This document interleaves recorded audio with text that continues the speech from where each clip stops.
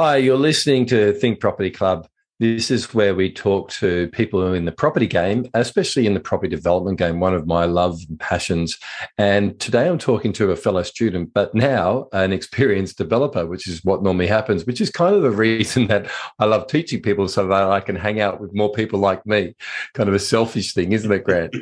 I totally get it. Yep. You get it? Good. Yeah. So my name's Jason John Byron. I've got Grant Iverson. What is the name? What's the one you got to go under? Iverson is how it's pronounced down here in Sydney. Well, tell us straight up about the name, the surname. Where's the background of it? It's actually Danish. So my dad was a Dane, and it's a very family tradition. So there's kind of that background in Viking kind of in me. So I kind of feel that come out sometimes. And as a property developer now, you kind of got to get that inner Viking out from time to time and charge on through. Great. Okay, so we're talking to the Dane today. Okay, so what we're going to do today, if you want to flick through the slides for me, this is Woodstone, right, as you can see there. And Woodstone is your development company. So straight off first, I mean, do you want to start telling people about, well, let's go right back to your childhood and how you got into it, because I think that's a really interesting story. I grew up in Sydney as well, and I grew up in the Northern Beaches around Mona Vale. Whereabouts did you grow up? Grew up out in a suburb called Castle Hill, which was out kind of back in those days. It was out in the sticks, and I think my very first memory of property development was, when I was the age of 10, my mum and dad bought a block of land and they built a house on there, and they kind of project managed it themselves, and back in those days, that was a big thing. And I remember Saturday mornings, we used to go down to the site and get excited. We just stand there, and a week would have gone by, and all of a sudden there was a slab that's gone down, and then the next week you've got the frame up. And as a kid, I remember my friends used to play on the swings, but my joy for the week was climbing up onto the top floor. And back in those days, OH&S was there was never a fence around a site, so you were climbing in and out, and then all of a sudden the roof went on and you could get up, and we'd sit up on the roof and look out, and there was a pond. Yes, back. I remember those days where we had a tiled roof. I don't know what your roof was.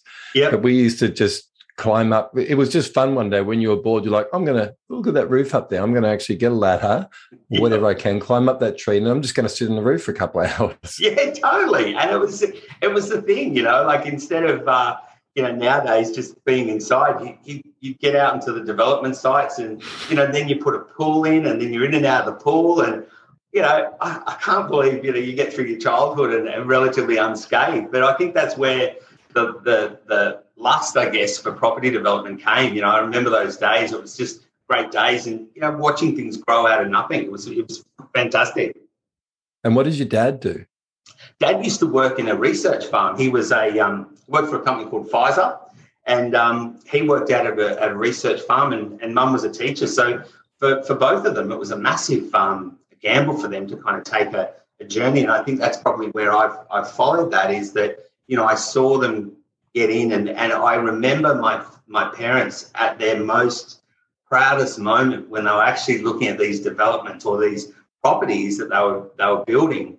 And they'd stand there, and they'd have these massive smiles on their face, and then Dad would go to work on a Monday, and I've got to go to work. But come Saturday, we'd be off to the house to have a look at how it's going. My mum, even now at almost 80, still loves to renovate a house and redo the house. And every season there's a different pillow on the lounge, and she just loves it, and that's when you see people, you just know they're in their element. So you grew up at Castle Hill. Did you go to school the whole time there, or did you stay in there, or did you migrate through one other school suburbs? In me. So, I went through Castle Hill High, and, the normal kid, kind of from a normal family, and then from there got into hospitality. So got a hospitality background, which is something that I really loved. But I think that lust for property development always came back to me. I think when I was working in hospitality,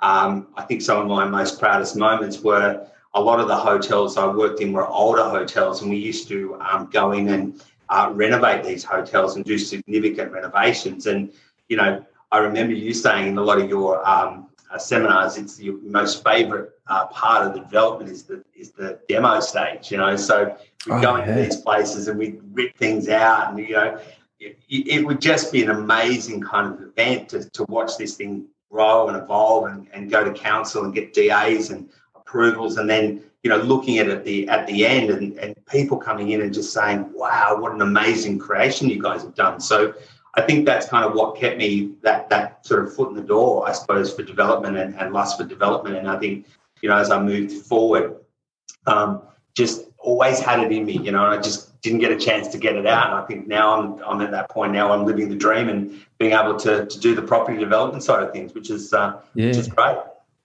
And I find that life is sometimes like that. You go in one direction, you've always wanted to do something else, but you just didn't quite have the right person to connect with. Yes. I mean, I'm your coach, but this is, I had a coach as well before me that kind of came into my life, and I was like, okay, so it's like my whole thing about life is it's not about, what education you had or where you're at. It's who's the person that can help you, because that's what we're here to do, help people, right? And you've even got that in what you do now also, on the side. So do you want to flick through to the next slide? Yeah. So tell us about this, yeah? Yeah, so 20 years in hospitality management. So we went, my last probably 10 years was more of at an executive level, and we'd go in and we'd buy these assets. I'd work for a hotel group, we'd buy these assets and then we'd go and renovate them. But previous to that, I had 10 years in the Ming Fiddler, which is out at Rouse Hill. So some people would know, that this big, massive pub in the middle of Rouse Hill, and that was where I kind of transitioned from working behind the bar and then got into management. So I was there for 10 years, and then from there just got had enough, the 10, 20 years of hospitality, working late nights, it kind of burns. It was 20 years, 20 years. So that was me too. I did a 20-year too.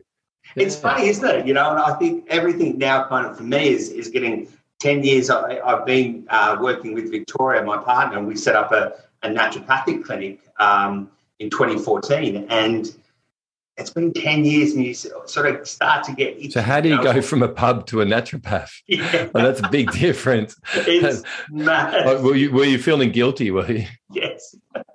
I had to have a year to prepare for it. So I had a sabbatical. So I prepared. But I suppose naturopathic clinic kind of might have been also the influence from your dad, right? Research and finding new ways to help people with medicine. Yeah. Yes. We've got a team of 12 staff now. And that's really what kind of led us into being able to leverage into development. I think the development doesn't just happen. You've got to get your ducks in a row. And I think one of the biggest things for us was that I remember so clearly a day where we sat in our accountant's office and we said, "Oh, right, we want to go and develop," And he said, "You can't. You don't have good figures. You don't have track record as we're only new."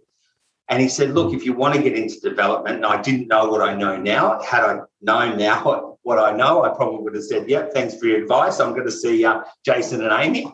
But we followed that traditional kind of path, and that traditional path was that we just needed to buckle down and really get the business in a very tidy position for the bank. And a lot of it was just the strategy that Vic and I had every day was, how do we build this business to then go on and build the next business? So I guess a learning for us and some of the skills that we got through that was really looking strategically. And that really taught me to think about long term, and not sort of what can I do next year, but what does my next 5 to 10 years look like? And I never really. How do you set that up? Yeah. Instead of just jumping into it, that makes a lot of sense. And I've a similar journey as well. I had to get out of father-son business, but I did set it up so that someone could take over it, so that I could exit. And I think maybe that what allows you to be successful sometimes is obviously persistence is one thing, but it is a setup. How are you going to set it up so that you do able to actually concentrate on it? Because I talk a lot about shiny balls and all these things kind of going on that you kind of keep looking here, there, what should I do? But if you actually take care of something and say, okay, this is where I'm going to do it, then I can move on to somewhere else. In jobs, like Amy and I had jobs, so we had to say, we're going to limit the amount of effort we put into our jobs to the minimum amount of what we're expected in our jobs, but not over that. Yeah. Because like yourself, we're high achievers. Yeah. So naturally, you put us in a job, we'll be the best employee. Yeah. You know, this is what we're born to do. But we had to kind of say, okay, that's where the limit of where we're doing it, and we're happy with doing that. We're not going to do any extra, no weekend work, no extra work. We will then concentrate on the other angle where we want to go to. So it sounds very similar to there. Yeah. Yeah. Okay. So you, and the last bit there, you aim to sell the clinic. Yeah. So look, really, we want to be free. You know, the clinic's been excellent for us. Victoria's got her vision, and she wants to run online programs, which will give us the freedom to do that. At the moment, she's still doing 3 days working on the tools, so to speak, and another 2 days training the team and training the staff. But for me, it's really about kind of setting myself up with that team around me and to be able to leverage and, to live that lifestyle that we kind of all dream about. It's about waking up in the morning and jumping out of bed. It's about kind of doing stuff like this and talking and networking with people who are just, big vision, and it's just exactly what I want to do, and I think that the clinic for us has been a fantastic tool. It's taught us strategy and growth and all that kind of stuff. But I think we're kind of getting to the point now where we're really clear on where we want to go and what we want to do. And I think property development is right on for us. Yeah, great. Okay, great. What I'm looking at now is your vision board. Yep. To be able to make sure that you're constantly seeing that there's something about mindset isn't only about, mantras and going to an event every now and then, but it's got to be basically in front of you every single day, what you want and what you want to achieve. So it's worked for me. People I looked at it at the beginning and went, don't see how that's going to work. But it's just that constant repetition. It's NLP, neuro linguistic programming, right? Yeah. So if you keep seeing it something over and over and over again, you kind of aim for it. I've never had a vision board, and I've been in some successful businesses, and I just can't thank you guys enough, because it wasn't until you said, turn up to the mastermind with your vision board, I'm like, I've got to make a vision board, and I mean, that's accountability, and I look at this thing every day. I look at it morning and night. It's in my bedroom when I wake up in the morning, and I see it when I go, and I've got to say it works, and it's just, it draws you. Some days you might have a bad day at work and you look at that and you just think, yep, I'm on track. That's where I'm going. I remember when I did my first one, and I always used to love those TV shows or the movies where you see the crazy guy who gets all the string and joins things together, So I did mine like that. And then what I did is I had pictures of people that I needed to get closer to make that happen. And so I get a piece of string and I put their photo there, and I'd string that to there, and then I'd string this to here, and then I'd string, because that's what I've always felt, that there was people that you needed to connect with or part of your team. And so that would be an interesting development from there. Who's the next? Because there's always the next person. Like, sure, you come into our journey and we'll always be with you. But then it's like, okay, well, who is the next person in your own personal private team that you want to approach, that you want to, or who do you admire? Yeah. So I think that's important as well. That's great. Having that board up every day, it's life-changing for us, and I think that's one of the greatest things that I have got from being part of the group is just the stuff that you bring to us. It's just really good stuff. It's tangible. And your mindset then is focused as well. Yeah. So I don't see, like, on this, I can really see the focus of where you're at. And the problem is that sometimes we just have too many things going on, and too many things escaping us to, oh, you should go do this instead, or you should go do that. But if we can do this and we know where our focus is, we don't have to concentrate on these other things. When other people come into our life and they see that you're going places, like, oh, you should do this, you should do that, you go, no, this is my vision. Yeah, great. Yeah. Okay, that's beautiful. Next slide. So let me talk about these now. These look very interesting. So what we're looking at here is 1, 2, 3, 4 properties, starting off in 2009.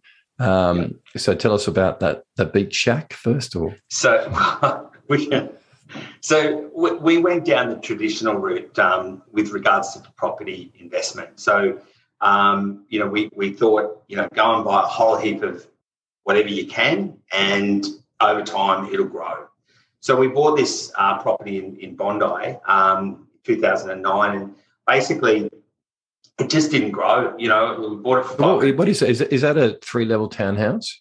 No, it's actually looks a lot better than what like in that picture. We had the little. If you could have a look down here behind this garden, fence, it's a 1-bedroom, 52 square metre unit in Bondi. Yeah, so we sat on it for years, and it just didn't go up. And it was great. It served the purpose for us. It was our principal place of residence. For us now, the position we're in, we've just sold that. For us, it's more important to have that money tied up in developments. Yeah. One of the targeting things that I teach a lot of people is it's all about location. And you hear about location. No, it's not just about but you can't just say that, it's location. It's really got to be about why do people want to live there? Yeah. So I knew that I grew up in the North Shore, moved to DY, moved from DY into Paddington, and then Paddington was pretty close, just up the road from Bondi, right? So I used to surf. I didn't surf at Bondi Beach. I surfed over at Bronte. So that was my beach there. Because I'm not allowed to call myself a surfer, because if there's any surfers listening, they go, "You're not a surfer. You're an esky lid surfer." Yeah. So I'm a boogie boarder. And so I'd get beaten up on a boogie board over at Bondi Beach. So I found a home at Bronte with the other boogie boarders where I could cut in on people's waves. So, but Bondi Beach, right, where you are there, I mean, what are your memories of being in that location and Bondi, and what was your favourite shop in Bondi or the best area? So for us, it was an entry point into the market. So it wasn't a case of where we wanted to live. And I think that was part of the frustrating thing. We were in Bondi, but we spent all our mornings, all our afternoons, our evenings down on the beach. So it was kind of frustrating in the sense that we bought in this location, but we weren't living where we really wanted to live. And I think that makes it really important. Yeah. I think you've got to be able to come home from work at the end of the day and sit back and go, you know what, I absolutely love where I live. We spend so much time there. So we're now rent investors. So we now live on Campbell Parade.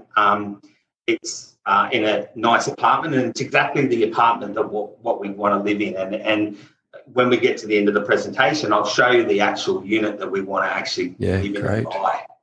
So what is the key points about living in Bondi to people that have not lived there before, other than always just seeing this one beach? Like, there's a lot more to Bondi than just the beach, right? Yeah. The beach is great, but the food, the entertainment, the pubs, the culture, the backpackers, the coffee, the characters, the schools, the markets, like the cliff, you go up to look off the cliff. Like what are your memories of Bondi?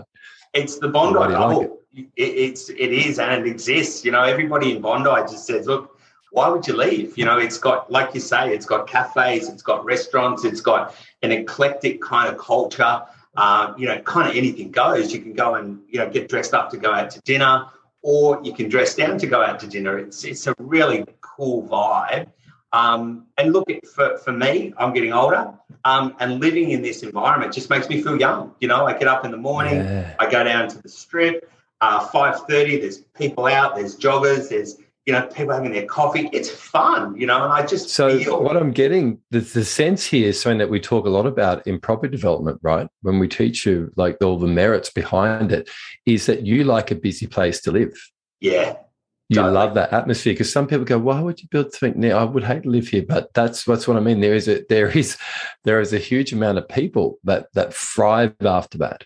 And I was the same at one point. Now I got a couple of kids. It's kind of changed a little bit, but I would hang out most of my time down there as well. And that's when we can kind of look for the replicates of that, like in Coogee, right? Which is quite a drive from Bondi. Like, it's not next door to it. It's quite a bit down the road, but it has that same type of feeling. But anything between Bondi and Coogee, it's just not the same. Maroubra is definitely not Coogee, Like, a beach isn't just a beach. It's about the atmosphere that comes around it, right? Yeah.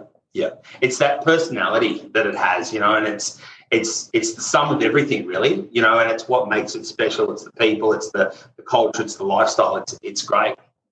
Yeah. So an agent said to me once, this is a great agent that we use to sell all our stock, and everyone keeps trying to get us to use someone else. We're just like, why would we? This guy knows everyone, and he's got PTR, proven track record of selling stuff. But he said to me, what I sell houses on isn't the house. Well, oh, thanks a lot. We just put all this effort into building this beautiful house, all these features. When you're telling us you don't sell that, yes, no, I sell them on what is around the area, what it's like to live here. Yeah. So that's great. All right, we'll go through. So these three other properties here, we have Bald Hills, Kippa Ring, two in Kippa Ring there. These were just buy and whole ones, or was there any motivation between buying both of them, or did you have any help? Or? Yeah, look, this is a really good example of being very clear on what you want, particularly when you look at a long-term vision.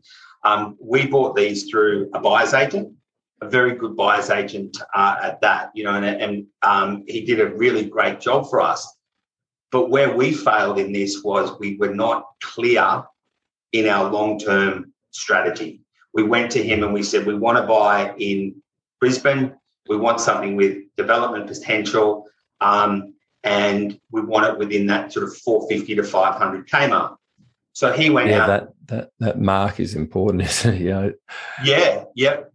And so we came back. They won't throw you stuff at 600. They'll say, okay, 4-5. That's where you're probably better spending. In Brisbane, it's such a funny market, right? Yeah. And I don't mean to interrupt you here, but I think that's a great point, that when you're in the property game, you just know it and you live it and breathe it. And you just look at any property and go, that's for you shouldn't buy that. You should go 2 suburbs over, spend another 50 grand, which is nothing really. Yeah. When it comes to, you know, the end where you're situated, but you should go over here and buy that property in that particular ring, because that's going to be more beneficial to you. But even with these ones here, you gave them the task. This is our budget here. Yeah. It would have been about what's the rental coming in, right? Which is kind of what most people look at. We're kind of neutral on the Kippa Ring one down the bottom, up the top here. That one cost us a fair bit of money. There was a lot of repair work that needed to be done on that.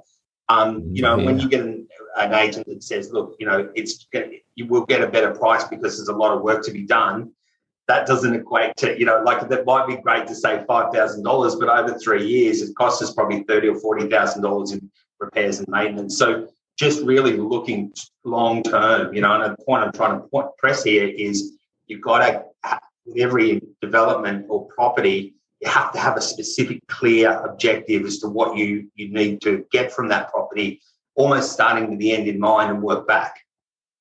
And it comes down to a lot of people. Well, I'm a member of a whole lot of groups, and what we forget now as property developers is you don't have the knowledge to make that choice. Yeah. So I don't blame people sometimes when they say, I just bought this or that. And I think you did okay. But the thing is that if you don't have the skills to be able to develop stuff, then you want something that's developable. But I mean, that's you don't know really the merit of how to do it in the end of the day. So unless you know how to do it, you just look at properties as the house. Yeah. And that's kind of what you looked at, the house and the income. Whenever I look at these, I look at, okay, well, what's the land and how much it's going to cost me to convert it? And then, I mean, the buyer's agent was excellent. He gave us what we were looking for, what we asked for, particularly with the two Kippa Ring properties. I mean, we wanted to get something in a developing area, preferably side by side. So we managed to secure these two sites, Kippa Ring. So this was 23 Kroll and this was 25 Kroll. And they were side by side, and they were both around that 600 square metres. So we thought we were doing really well. We had 1,200 square metres in Kippa Ring in an emerging community. Yep. So we went ahead, we bought the site, we thought, yep, let's start developing next week. We went to council and said, yep, we've just bought these 2 blocks of land. We can, you know, based on previous track record in other locations, we should be able to put 12 townhouses on this site. Council said, whoa, this is emerging community. And I said, well, when are you going to develop this? And they said, well, it hasn't even gone to state government yet. I said, oh, okay, no worries. How long is that going to take? You know, do we need to sit on it for a year or something? He said, mate, 10 years at least. Yeah. And I'm just like, my gosh, we're now maxed out. We've got 4 assets. None of them are cash flow positive. We're sort of sitting around that $45,000 in the red every year.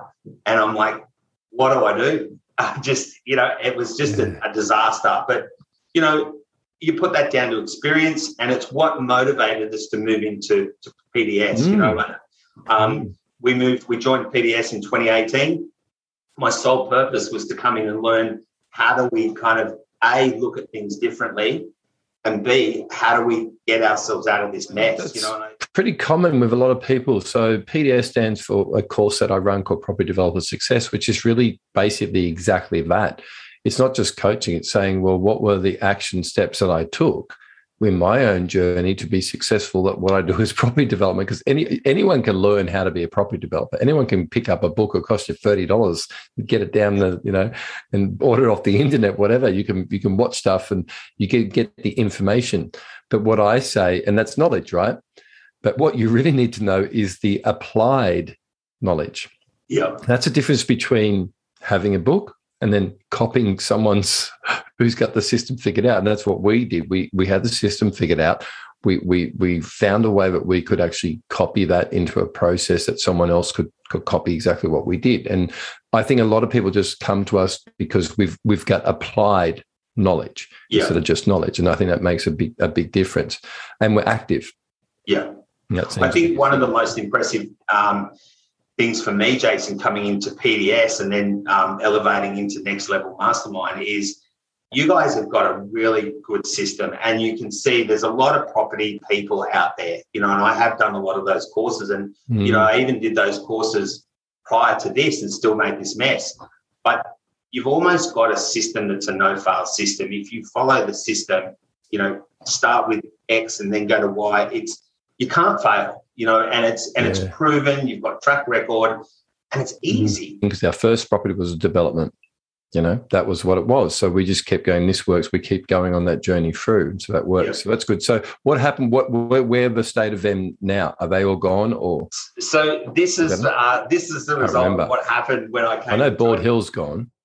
Yeah, Bald Hills. We've wrapped up all of these now. So and I've got to say, Amy worked really hard with me to get results from these, and we actually came out in front. And I honestly never thought we'd do that. I mean, with Bald Hills, I bought Bald Hills, and this is probably a really interesting story to tell, because I bought Bald Hills with a 5-year plan I was going to develop on it. It was 2 titles side by side, so traditional kind of Queensland block, 2 titles. So sitting separate on 2 separate lots, but one house over 2 lots. Yep, that's good. So if you take the house away, you're sitting on 2 lots. Yep.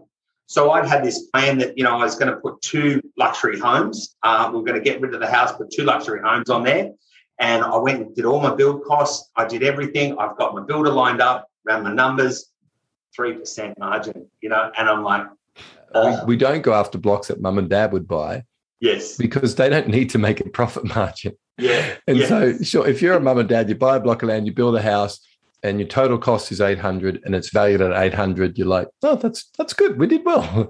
Yeah. But as a developer, you've got to make sure you don't make that mistake. It's got to be chunked. And it, again, as a developer, like what you talked about with Bondi, anyone listening wants to be a developer or wants to get better at it, it's about the location of where that development will be, where that new product will be, because most of the time they're smaller blocks. But we need them to be in that type of atmosphere that it is closer to amenities. I've seen developments done right in the outskirts of stuff, and they never get the highest profit margin. The highest profit margins are when they're really close to the shops, right? Yeah. So with the Bald Hills one, Amy said, let's just keep it simple. Let's just get rid of the house. Let's just clear the site and sell the two blocks separately. I said, sounds too easy to me. I rang a couple of people who do demo. The guy said, look, I'll sell the house for you. I just need 2 months. So he sold the house. He then, part of the sale of the house, said, if I sell your house, I'll clear your site for free. So let's just explain that to people listening here.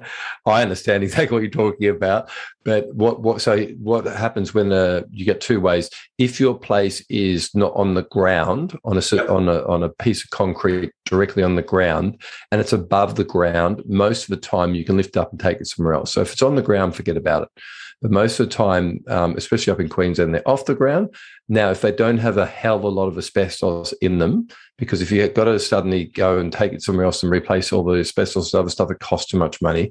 But they can have a little bit, but not a lot. Then you can cut it in half and then you can take that. And most of the time, these properties end up in a low social area where, we now just do them up because it's cheaper than actually building a house to just cut this one in half, take it somewhere else, replant it somewhere else, and then someone else is happy with that house. So what's happened here, you've spoken to a demo guy, said, I'll demo it, but first I'm going to actually get you some money back because I'm going to sell this house, lift it up, take it somewhere else, and then I'll demo the land. And then once the land's demo, you're basically looking at two rectangles, right, that you can sell separately. Yep. Yeah. And that's just as simple as it was, Jason. There was a night where, at 12 o'clock, they turned up. The day before, they chopped the house in half. They backed the trucks up. They lift them up. They back the truck up. They then drop the house down. It sits on a chassis, and then they just drive off like it was done in 5 hours. It was just amazing, and we were about to demolish this house, and knock it down, but we ended up making $10,000 out of the whole process of that. Yeah, and that's the thing where you kind of look at it. Other times I've been in that situation before where we could have cut it and done it, but the time frame would have been too long. So we just demoed it because it's, again, how much I'm going to get 10,000 works there, time frame, right? Okay, yeah, go and do it. And that's kind of nice.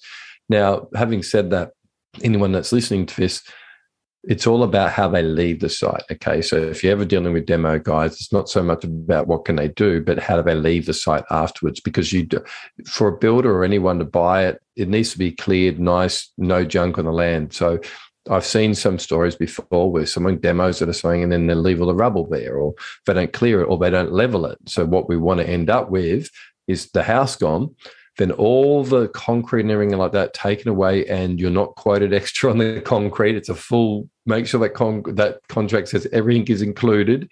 Because I've seen stuff before where all the concrete was just left on site and there's another 10,000 and removed the concrete because it's heavy stuff, right?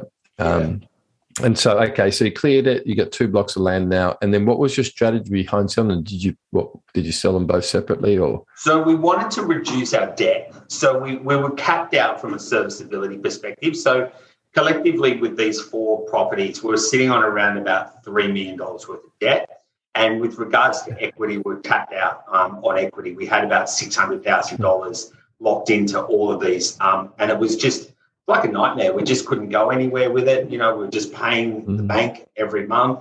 And it was really, a relief to know that we could get rid of these properties, offload them. And with the Bald Hills one, we came out $40,000 in front. And with the 2 Kippa properties, we came out about $25,000 in front. Now, that wasn't a lot, but for me, that was such a relief because it created opportunity, A, to reuse that equity elsewhere, and B, to be able to cap a hole in your bucket when you're seeing money go out every year and not know what to do with it is disheartening. And we had, all these dreams that we wanted to do, but we just were capped out and locked in. So, Amy and yourself were really great in let's just get these wrapped up. And it took about 6 months to get it all wrapped up. It's not that hard for us to see and do that either. Yeah. Because we just see the vision of what would we do in your situation. Yeah. When someone says, well, how do I do this? I go, how would I do it? Okay, this is what I would do. And it's normally the right way because I'm looking at my applied knowledge. How would I apply my knowledge? Well, it's not too much I should do with there. I should put it somewhere else. And it can be, I sometimes would sell that property and then go buy in exactly the same suburb, but in a different location to achieve what I wanted to, or just getting another 10 square meters. Silly things like that. All right, we're going to speed through a little bit more here. During that whole time, it took about 6 months to get everything wrapped up. So, I was motivated to kind of take it to the next level. I said to Amy, well, look, what else can we do? And she said, well, you got any money in your super? So we said, well, yeah. So we basically then looked at, we were in a clinic in Cremorne, and our lease was coming up, and we'd been in that clinic for 5 years, and we said, well, what do we do? And we thought, well, now's the time to access our super. The whole super legislation was tightening up. So basically, we just moved into a new premises in Neutral Bay. It took us about 6 months to find the site. We did all of this whilst we were waiting for the Queensland properties to clean up. And then we ended up buying ourselves a really nice 100 square metre clinic for our naturopath clinic in Cremorne, so that when we sell the business, we've still got the asset there, and we'll hopefully sell the business as a going concern, and we'll have a tenant in there. Okay, Project 2 is called the Bondi Boomer. Yep. So this was our principal place of residence. So you imagine 2009, we really hadn't done a lot to that place, and we decided that, look, it's time to sell the principal place of residence. You know, we wanted to move on. We'd had a little bit of a growth spurt through Bondi, so it was the right time to clean things up. And we just did a quick 3-week turnaround. We redid the floors, painted, redid the kitchen, redid the bathroom, just modernised it, put an air conditioning in there. And we had it valued in 2020 for $885, and then we sold this only 2 months ago for $1.215. So we got a really nice return on that, and I think we just got in at the right time. Yeah. And you didn't, even in your renovation, didn't over-capitalise and overspend. Like one thing we talk about that we naturally have to do as property developers is constantly pay wholesale prices for stuff, constantly use people that just aren't referrals, but from a business point of view are going to give us the best type of service. And then always look at the budget. Just not let's just spend whatever we can on this. Let's just do what we think will be good. Let's just get everyone in, and then we'll work out what the cost is at the end. No, we treat everything like a business, right?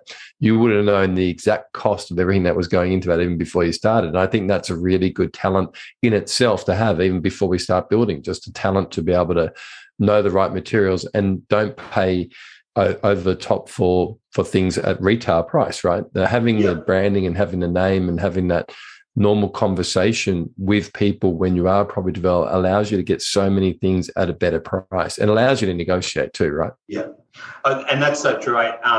We were looking at, when I was doing PDS, always ask for trade price, you know, and I went into Bunnings, I said, I want a trade price on this. And yeah, sure, it's 20% off. Like, I mean, I've just got to ask. I mean, and that's where I think, you know, being in PDS for me, you know, it's all the little hidden stuff that adds up, you know, just by learning no to ask for a discount, you know, cover the cost of the course, you know, the money I saved, you know. I mean, that renovation was $32,000 renovation, you know, and it was that was a new kitchen, new bathroom.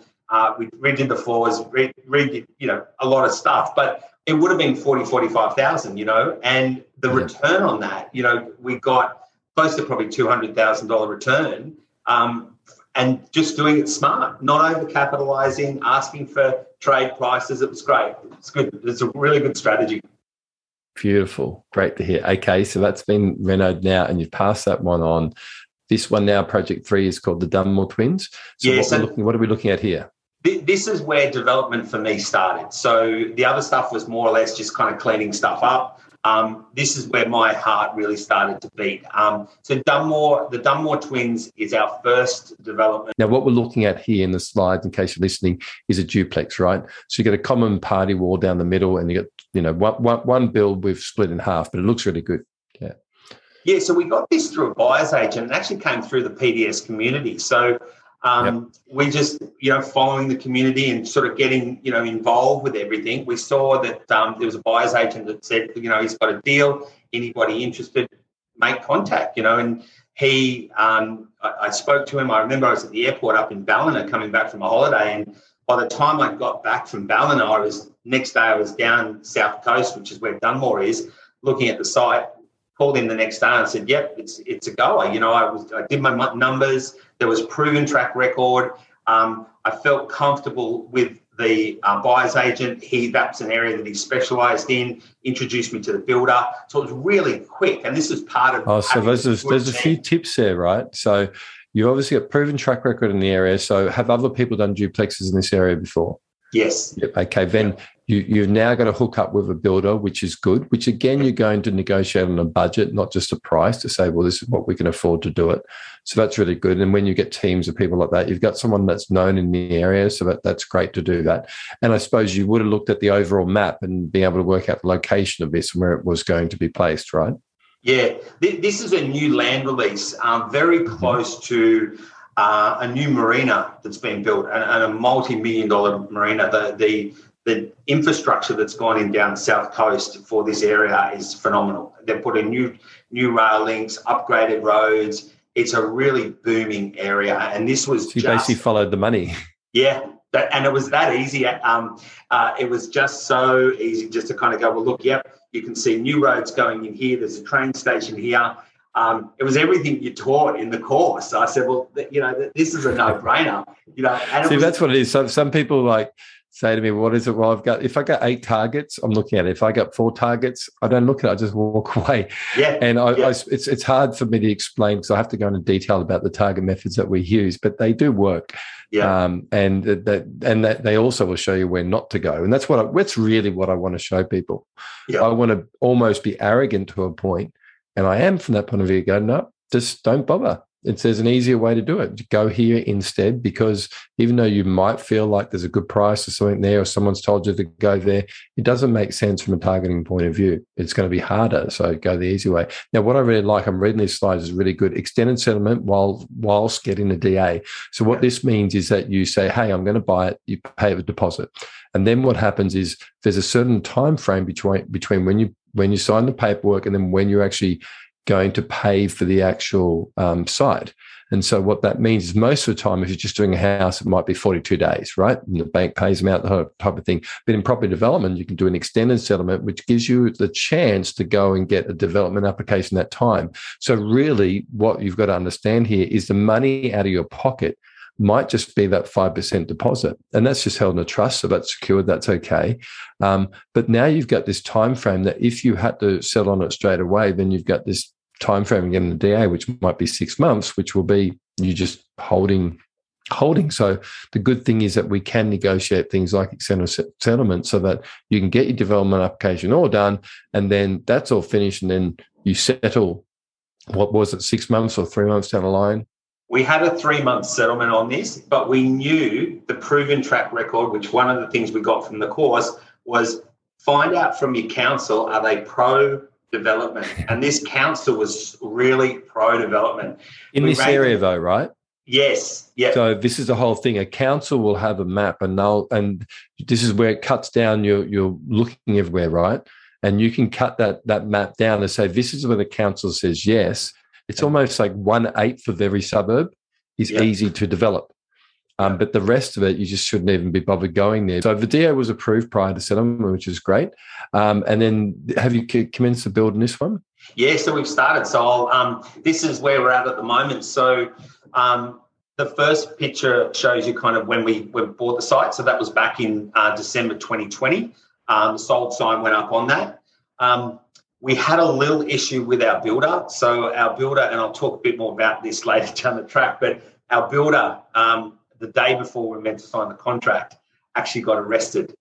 So that was kind of threw everything out. But I rang Amy, 24 hours later after sitting, in the gutter, blowing in a brown paper bag for 24 hours. Amy, what do I do? And she said, well, just do the logical thing, find another builder. I'm like, okay, no worries, and that was great, And, we've got another builder now.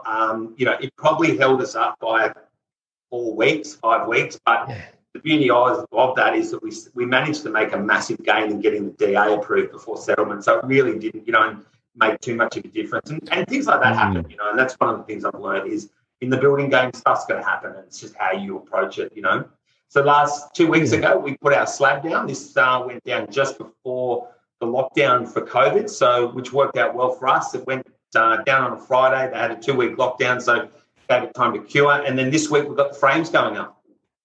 Yeah, beauty. No, that's great. And they're using the waffle pods there. Yeah. Which is, something we can talk about later, but they're very smart when you see they're using that. They're actually saving you money, which is good. Instead of doing full concrete ones, they're using waffle pods. So That's really good. It's going to, so you can see it's a builder that's thinking about it, but how does he save you money so he can really, I mean, a slab's a slab, a piece of concrete on the ground is a piece of concrete on the ground. Obviously, it's got to be piered right, but really where you want to be spending your money is on, the kitchens and the bathrooms and making the house a slightly bigger if you can. So that's good. He's looks like he's thought about it. One of the things I learned from you guys was you control the build price. Like, we didn't go to the builder and say, can you build this? How much is it going to cost? We went to the builder and said, Mr. Builder, this is our budget. We need you to build something, and this is what we want. And they went, okay, which is kind of just a quick overview of what the internal's going to look like. Now, these are just the wireframes, which are the images that they put before they add the colour to it. So this isn't the final product, but we're looking at putting these on the market in about 3 weeks. So we want to get one of them locked away within the next month, and we'll probably just see how the market goes. And we might sort of go close to selling the second one right on completion. We just want to de-risk it a little bit. Yeah, I agree. Yeah, I'd actually be doing the same thing. And you never sell 2 of them. Just sell one of them off, and then your argument is we're going to hold the one. Yes. The other one. Then you go, okay, then last minute going to do that. Yeah, that's great. And you've got a square set roof there. Yep. Nice. Yep. So nice little development. So, and then, again, the beauty of this one is it's easy. It's simple. It was no complex stuff. The ground was pretty level. There was no issues on the side. Yeah, what I like about this are those windows right along the side there. Yeah. I found that's just something I love doing now. The high set windows, they don't have to be big anymore. And if they just run in a line from one side of the house all the way down the side, man, when you wait till this is finished and you walk through there, it will feel fantastic. Yeah. Nice. So I mean, that's where we develop. We develop in areas which are kind of closed in, and so you're going to have privacy issues. So you've got to kind of work out how do you still get the light in, but still protect the privacy. So that's great. Well done there. Yeah, nice to hear you say that, Jason, because I think, the builder we felt with this one really knew his stuff. Like I remember him saying, we're going to do this, we're going to do that. If you've got to save money, don't take it out of here. Because this is what's going to give you your best bang for your buck. So, and then this is just the numbers. So we started out on this one sitting at around about 180,000 profit, which was showing around about 16.8%. Given that there's a little bit of growth, we've picked up a little bit of growth in this one. So we're looking at around 240,000 profit and around about a return on cost of total development cost 19.8%. But the nice one here is, return on equity, 105% on return on equity, which is a nice. Yeah, and I think that's important. That's why we do it for the return on the equity. So what that really means, if you're new to this world, is it's not about how much you can borrow for the bank, because everyone can borrow the money from the bank. That's not the big thing. It's about the money that needs to go in, and out of a whole lot, if you can kind of try to work out of the money that you actually have to inject it in that wasn't part of the loan that you had to get from somewhere else, at the end of the day, when you sold everything, how much was that money rewarded? Because that's using money to make money. So the first bit of using money to make money is use a bank's money to make money. As an experienced property developer now, we get to this point when we talk about square meterage, is it 380? Is it 400? And then that's kind of how we compare each other of what we've done, not about the internals or what it is, because we all know that more square meterage means more construction cost. Yeah. So we've got to say, is 20 square meters more going to actually change the end value? Where mum and dad, yep, I want that deck a bit bigger, but that's not how we think, right? Yeah. So we've got to constantly start thinking, what do we need to do within our margins of our square meterage that we do to be able to make the maximum profit margin? And that's one thing that I think you've done really well here. So that's good. That's good to see. I like that. And look, doing this gives you a chance to kind of look and say, well, look, do I want a better number down the bottom here? Where do I need to go and try and save some money? Do I try and save some money on the acquisition price? This was listed at 460 acquisition. We got it down to 450. We just went back and said, look, the deal's too skinny. We need to find some money. The builder's not prepared to drop it anymore. You want to sell the property? We need it at 450. And they said, Okay, but don't tell the neighbour, you know, so. Okay, so then we've got Project 4, the Black Butts twins. Okay, so we're looking at another duplex here, a bit different design, obviously, very cost effective here. That's good. So the thing with this one, Jason, was that I was starting to feel confident in feeling that I could source good deals and read the market. So the market was moving really quickly. It was hot down there. And this site came on and it had a DA approval. And, you know, that when you think about it, 8 to 12 weeks, it would say we could get started on this pretty much straight away. We just needed to make some modifications. We knew this site had some challenges, and I actually bought it for the challenges. I know that sounds a bit sadistic, but it was a sloping block. There was some water issues, but it gave us a really good bargaining tool. And I just worked really closely with the builder, and I said, how can you mitigate this? How can we save money? What's it going to cost? What's our worst case scenario? And he said, no, we can do this, we can do that. We can go back to council. We can get this modified. It's going to cost you a little bit less because we can change the roof structure.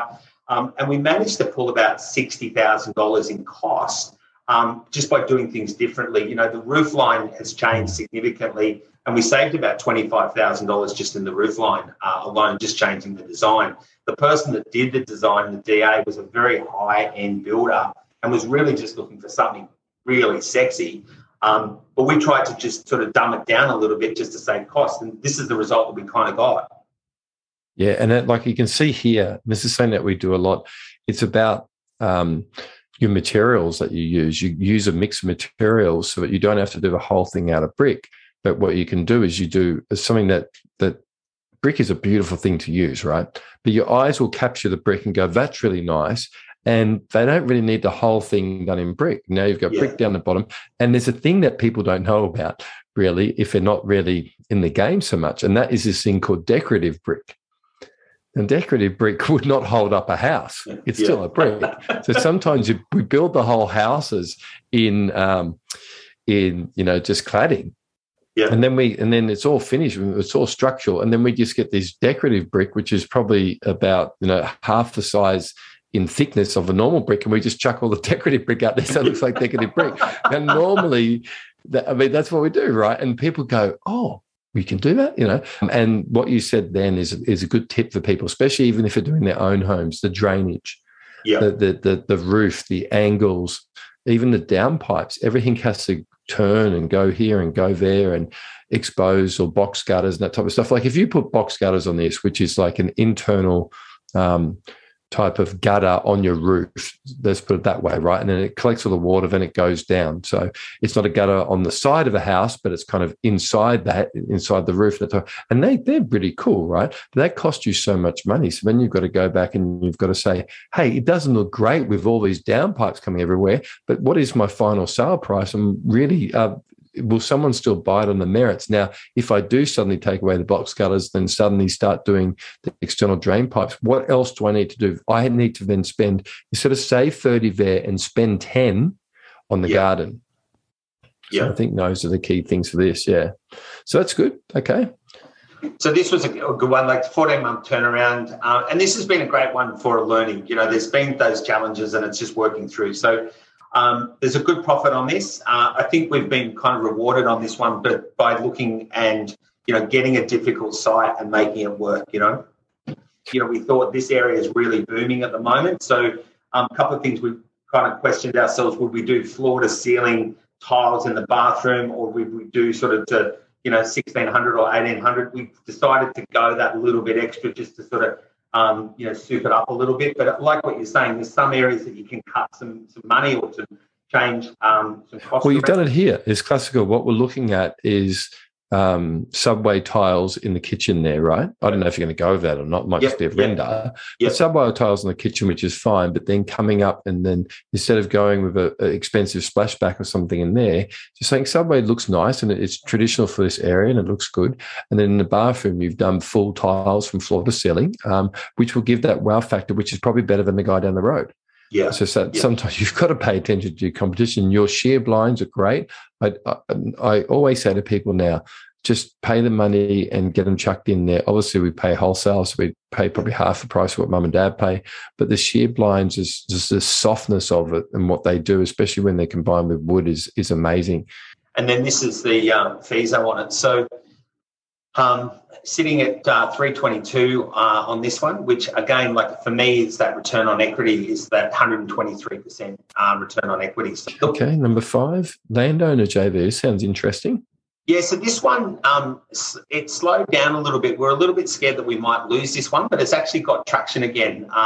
We had I actually did a letterbox drop, which was learned from you guys. I actually was, because I was going down there so many times, I thought every time I go down, I'm just going to put 150 letters in a letterbox, and then that'll just be part of the day. So we got a call on this one, and it's got an older guy who's lived there all his life. He knows it's a development site. He had it on the market. Really overpriced, and it sat there for 6 months. We went to him and said, look, we can't really afford to give you what you're wanting to do, but how about we do a JV? This is all we can really afford for the site. But if you're interested in coming along for the journey, I can leave a little bit of that expectation in it for you at the end. So we sat down, we explained how it all worked, and he got on board. He's really excited, and he wants to be part of something but doesn't want that responsibility. And I think that's where, what you guys are teaching is to become developers and conductors of the team, and really just inspire people to get involved with that. So this is going to be a nice deal for us. It's currently going through, we've had our pre-council meeting. We've got the ticks from council. We're just doing final kind of costings now with architects, builders, town planners, and hopefully we should have a resolution and a final number on this within the next sort of 4 to 6 weeks. Project 6 hasn't started. Project 6 is we're not looking for property. We've maxed out again. So we're actually looking for JV partners. And for me, I now feel really comfortable in being able to talk with authority about development. I feel comfortable about putting a team together. And I think that's a big thing that you've done, right? That's really what development's about, is putting a team together and then showing someone that you'll be responsible with them. As you go along with their money, or you're showing that you'll be in charge of it. I feel that that's an important thing to do. Yeah. So good. This is the kind of on the cards now is building out, getting in front of people, getting a social media strategy going, and really starting to build that bigger portfolio. I guess some of the skills that I've really learned from property development, I guess for me, it's becoming the conductor. The biggest skill that I've learned is really just pulling the whole team together. And, you've got your architects and your builders and your real estate agents, your buyer's agents. They've all got to kind of work together, and I think the responsibility of a developer really is to make that happen and to make that mesh happen. Great. And I think a lot of the guys that you use, the different services, actually really appreciate having someone like yourself as a property developer. Kind of keeps them busy. You're kind of keeping them in business, and they know the value that developers can bring to their business. Yeah. And I like that, because I think that's something I learned is that, and that's why I sort of said you've got to have a plan B and C on everything, and it leads me to my next point, accept that things will go wrong. So that's all part of it. You just plan at what could go wrong and then counter-react that. I think investing in mentors, at every level. I think that the linchpin for me and the leverage and the catalyst for my growth has been, joining you guys, and even, at the base level of PDS, and then elevating up into next level. I think my growth, to look back, and I think I might have been telling someone a couple of months ago, to go from $40,000 in the red every year to this year, having been in PDS and for probably 2.5 years, to be looking at $500,000 profit. And next year, we're probably pipelining around $1 million. In the millions, yeah. I mean, there's one thing, a common denominator there, and that's kind of a mentor. And that's, for me, that property mentor is yourself and Amy. So now, from what I've found in property, is looking at your weak spots and just really nailing it, and just wiping them out and making sure that you're constantly improving yourself, which kind of brings me to my next points is, my challenges really is having the confidence to grow, getting out of my own way. And I think you mentioned before, Jason, about looking for the right mentor. I really felt energetically I was placed with Amy, because it wasn't the conversations about property. It was more about what's up here, and that's confidence or past experiences that have got in the way and all that kind of stuff that, you know, you go to make it, you could do all the due diligence in the world, but if you just don't have the confidence to take the next step, then you're going to lose that property. And then that's going to become a pattern. And then you've got to then break that pattern. And that's where I think working with Amy was great, because she said, look, there's no reason why you shouldn't buy this property. Like, it's got all the boxes ticked, go for it. And look, obviously challenges, not only personal, external challenges, you know, accepting from in the building game, things will go wrong. You know, my builder got arrested, was you know, held us up 3 or 4 weeks, but we're moving forward. Construction costs increasing, but, you know, again, that's just part of it. You know, I think.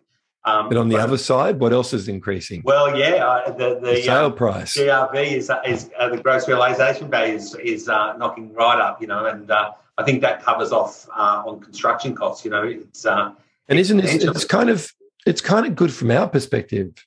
From mum and dad, they're saying, "Wow, this is more than what we expected, but don't worry, in the long run, we'll pay it off."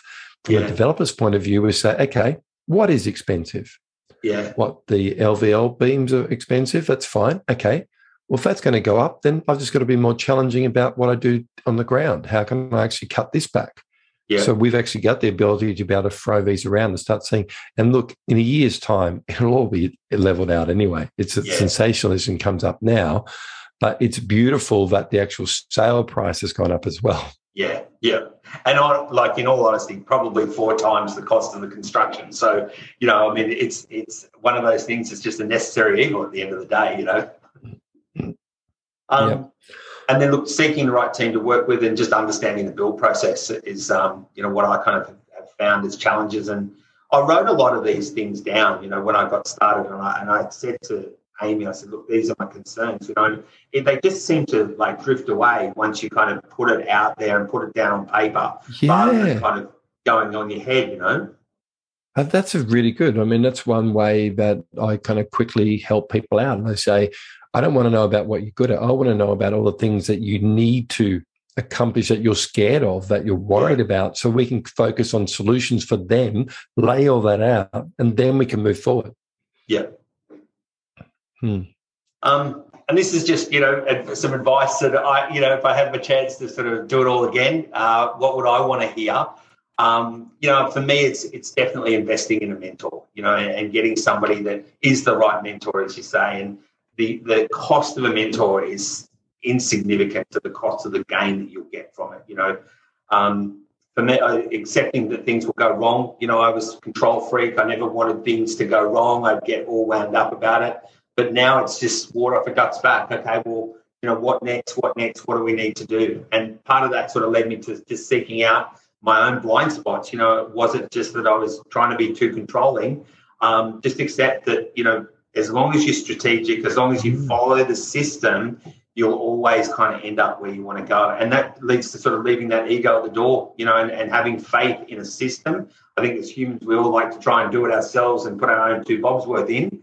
Another point for me, just going through my slide there, is taking stock or take moments to take stock, you know, like, and I think you've got to at some point just reflect back and see what you've done, you know, and where you've come from. I think, you know, you can get into that whole kind of, you know, grind, but I think you've got to step back and go, wow, like when I look at my renders now, I'm like, I can't believe I've created this, you know, and it's the process that you follow that just gets you there. But for me, I look at the Bald Hills project and go, I had a property that wasn't making any money, but my ego was saying, I'll keep this for another couple of years and I'll try and make it work. I mean, gee, no, I'm not going to sell it. It's a dud, but I'm not going to sell it, you know.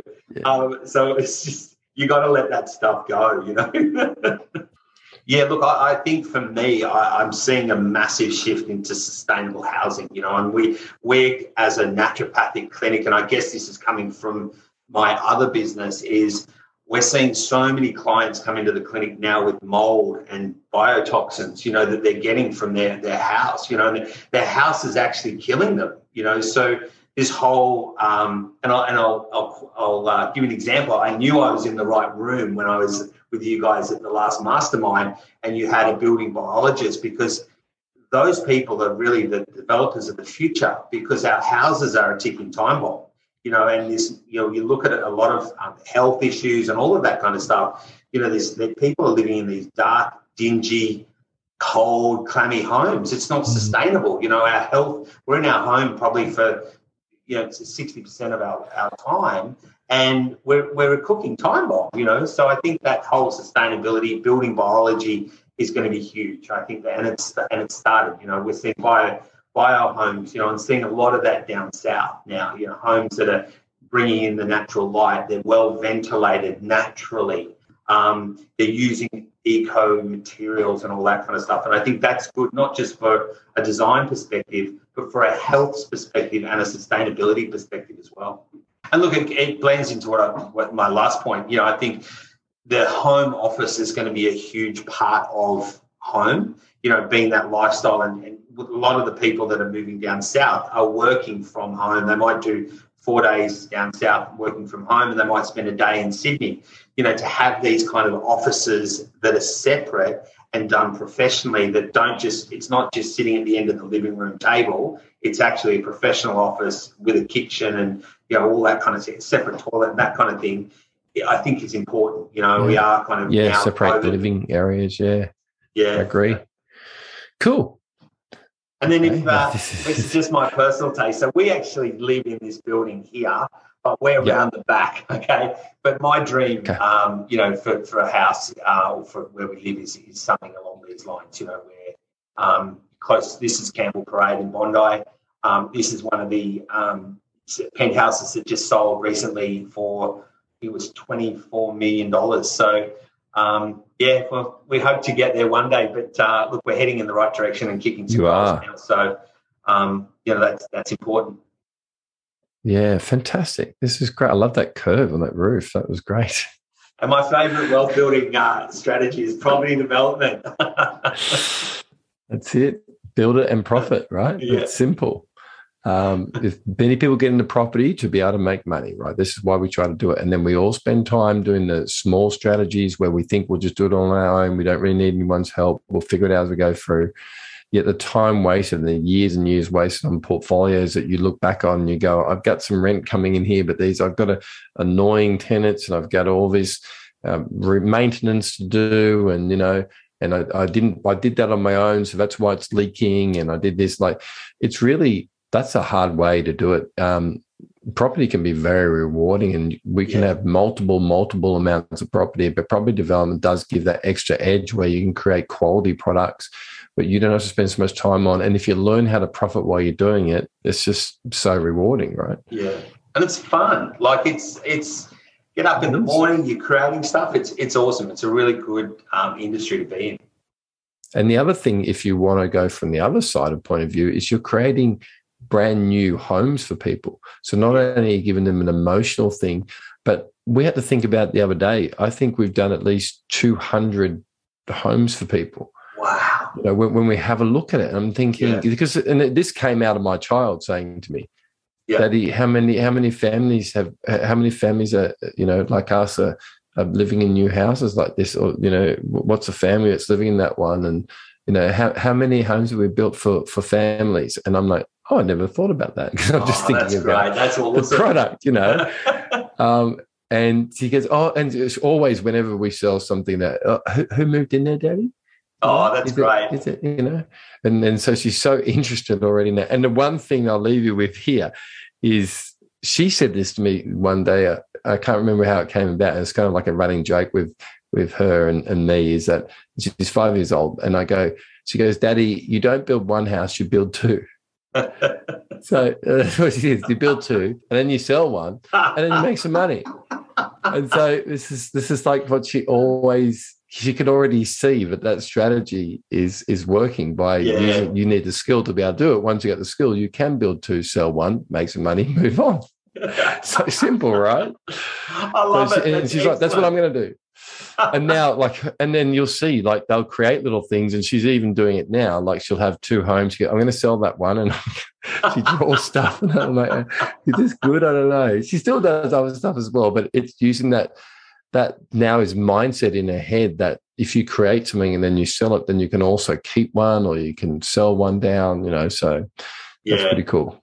And that's great, instilling those values in your kids. It's just awesome, it sets them up for life. Yeah. And she can see the people that we help when we're on stage as well and helping people. That's what she says. Like I say, I'm going to go to a conference, or I'm going on a strategy call with someone, or I'm doing an online webinar. And that's what I tell her I'm doing. Immediately, her response back is, "Are you helping people today?" Oh, great. Yeah, I think, I am. Yeah, you're teaching people. I'm like, awesome. Well, I'm not a teacher, but I say I'm a teacher. Yes, I'm teaching people. She goes, oh, that's good. I like that, Dad. I'll give you permission to go do that instead of play with me for an hour, So, you've got to see things, I think, from the child's point of view, really. Yeah. And it's not about the profit margins so much that people should be focusing on. It should be about who's the person that is going to make that happen. Yeah. And do they feel confident that this person is looking at the proof of that this product will work? And that's one thing I'm seeing very much now when people want to be investors. They've got to look at behind the person behind it, not just about the 50% profit margin, or we're going to make $1 million or whatever. This is what's predicted. It can only happen unless that person can be trusted. So look at the person and examine that person that is developing the property and see, the traits that they have. So coming back to that, then what traits do you feel now that you have developed that you can approach to developers, to approach as a developer to investors? Yeah, good question, Jason. I think for me, number one internally is confidence, to be able to talk the talk. And I think a lot of people now, particularly when it comes to investment, are very savvy. They know the questions to ask, and they can sense that. We've all had an experience where you just know someone's not right, and I feel I've got that level of confidence now where I can have confidence in myself and deliver that, but also the skill. And I think you're not tested until you have those challenges put in front of you, and then you can make an assessment on whether or not you did that well. And I think I've learned to be able to assess my decision making, and then to be able to reassess if I didn't make the right decision, how to correct that for next time. And I think it's that. Yeah, and I think a good skill, a skill that I've picked up on here just listening to you is you're very good at picking the right teams now. Yes. Yeah. The people, the relation that you've got the business behind you as well, where you're used to build. Obviously in your own business, you're used to providing a service to the public. You're not just an employee, you actually are there providing a service to the public. So you've already got that background in business, which I think is a good trait as a developer. I'm not saying you have to do that, but that's just a strength that you have. Yeah. And so I think, and the next thing is your age. Yeah. You're not looking for the next shiny thing here. You're in a relationship, so you're steady. I don't think we haven't gone into if you've got kids or family or any other things going on. But I think that whatever you're in situation, age also brings together a confidence where people can be happy to invest with you because you're not going to be running away having a crisis tomorrow. Yeah. And already by the mindset that we've worked together to instill in you, that's where the confidence can happen from an investor coming and investing with you. Yeah, good point. And that's sometimes I think we've got to say my age is my best benefit. My previous business and my current business that I have is my benefit there. I know how to produce. I know how to go through a tough time. I know how to do this. This is what I've personally done here. This is how I accomplished it. Yeah. What the accomplishment out of it was. So I think those type of things are really going to make your company now very strong in the investor market as well, because that's what we have to do as businesses. Yeah. We have to nail it and figure out how to do it. But then to grow, it is a great journey when you start doing joint ventures with people because you're doing exactly what you're doing now, that you're actually helping that investor get a good return as well by using your skills. And that relationship together has been the most rewarding thing of my whole development journey. And I'm sure it will be for you as well. I want people to be able to check you out and follow your journey in that. So there it is there, Woodstone Developments, okay? Yep. So what are you on? Are you on any other social media? Yeah, so Facebook. Anyone forced you?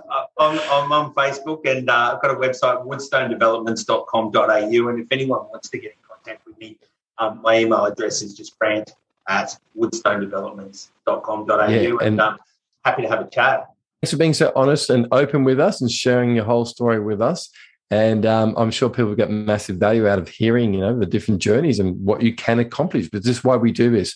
We wanted to prove to people out there that with a bit of guidance, with the right strategy, right skill, the right mindset, the right acceptance to be able to say, hey, extreme ownership, this is what I'm going to be doing, that it is possible and that you shouldn't be worried about it. All you need to do is start. You need to start getting the right education, start finding the right people to follow, and then change your life. Well said. That's really well said, Jason. Okay, great. I think, I just can't say anything in addition to that, because I followed your model, and I followed you guys for months, and I checked you out, and it ticked every box. It was just great, and I just can't thank you guys enough. I can't believe I'm sitting here, talking to my mentor. That development, so it's great, living the dream. Yeah, and it's a great reward for us. People say, well, you've made it now, why do you teach people and go through all that journey and all that type of stuff? I'm like, well, it's on the top of my list, seeing other people be able to help out with this, because I didn't start here on my own. I just got the education, got the mentors on board. Now I'm able to pass that on. So, yeah, I'd just like to say thanks to you guys. If anything here, I love the fact now I've got all these people that are doing exactly what I'm doing, so I can have great conversations and great fun with them. There's nothing better than having a group of people that are focused and experienced. So thanks very much for sharing that with me. Pleasure. Thank you, Jason. Thank you so much. See you, Grant. Bye. Take care. All the best. Bye-bye.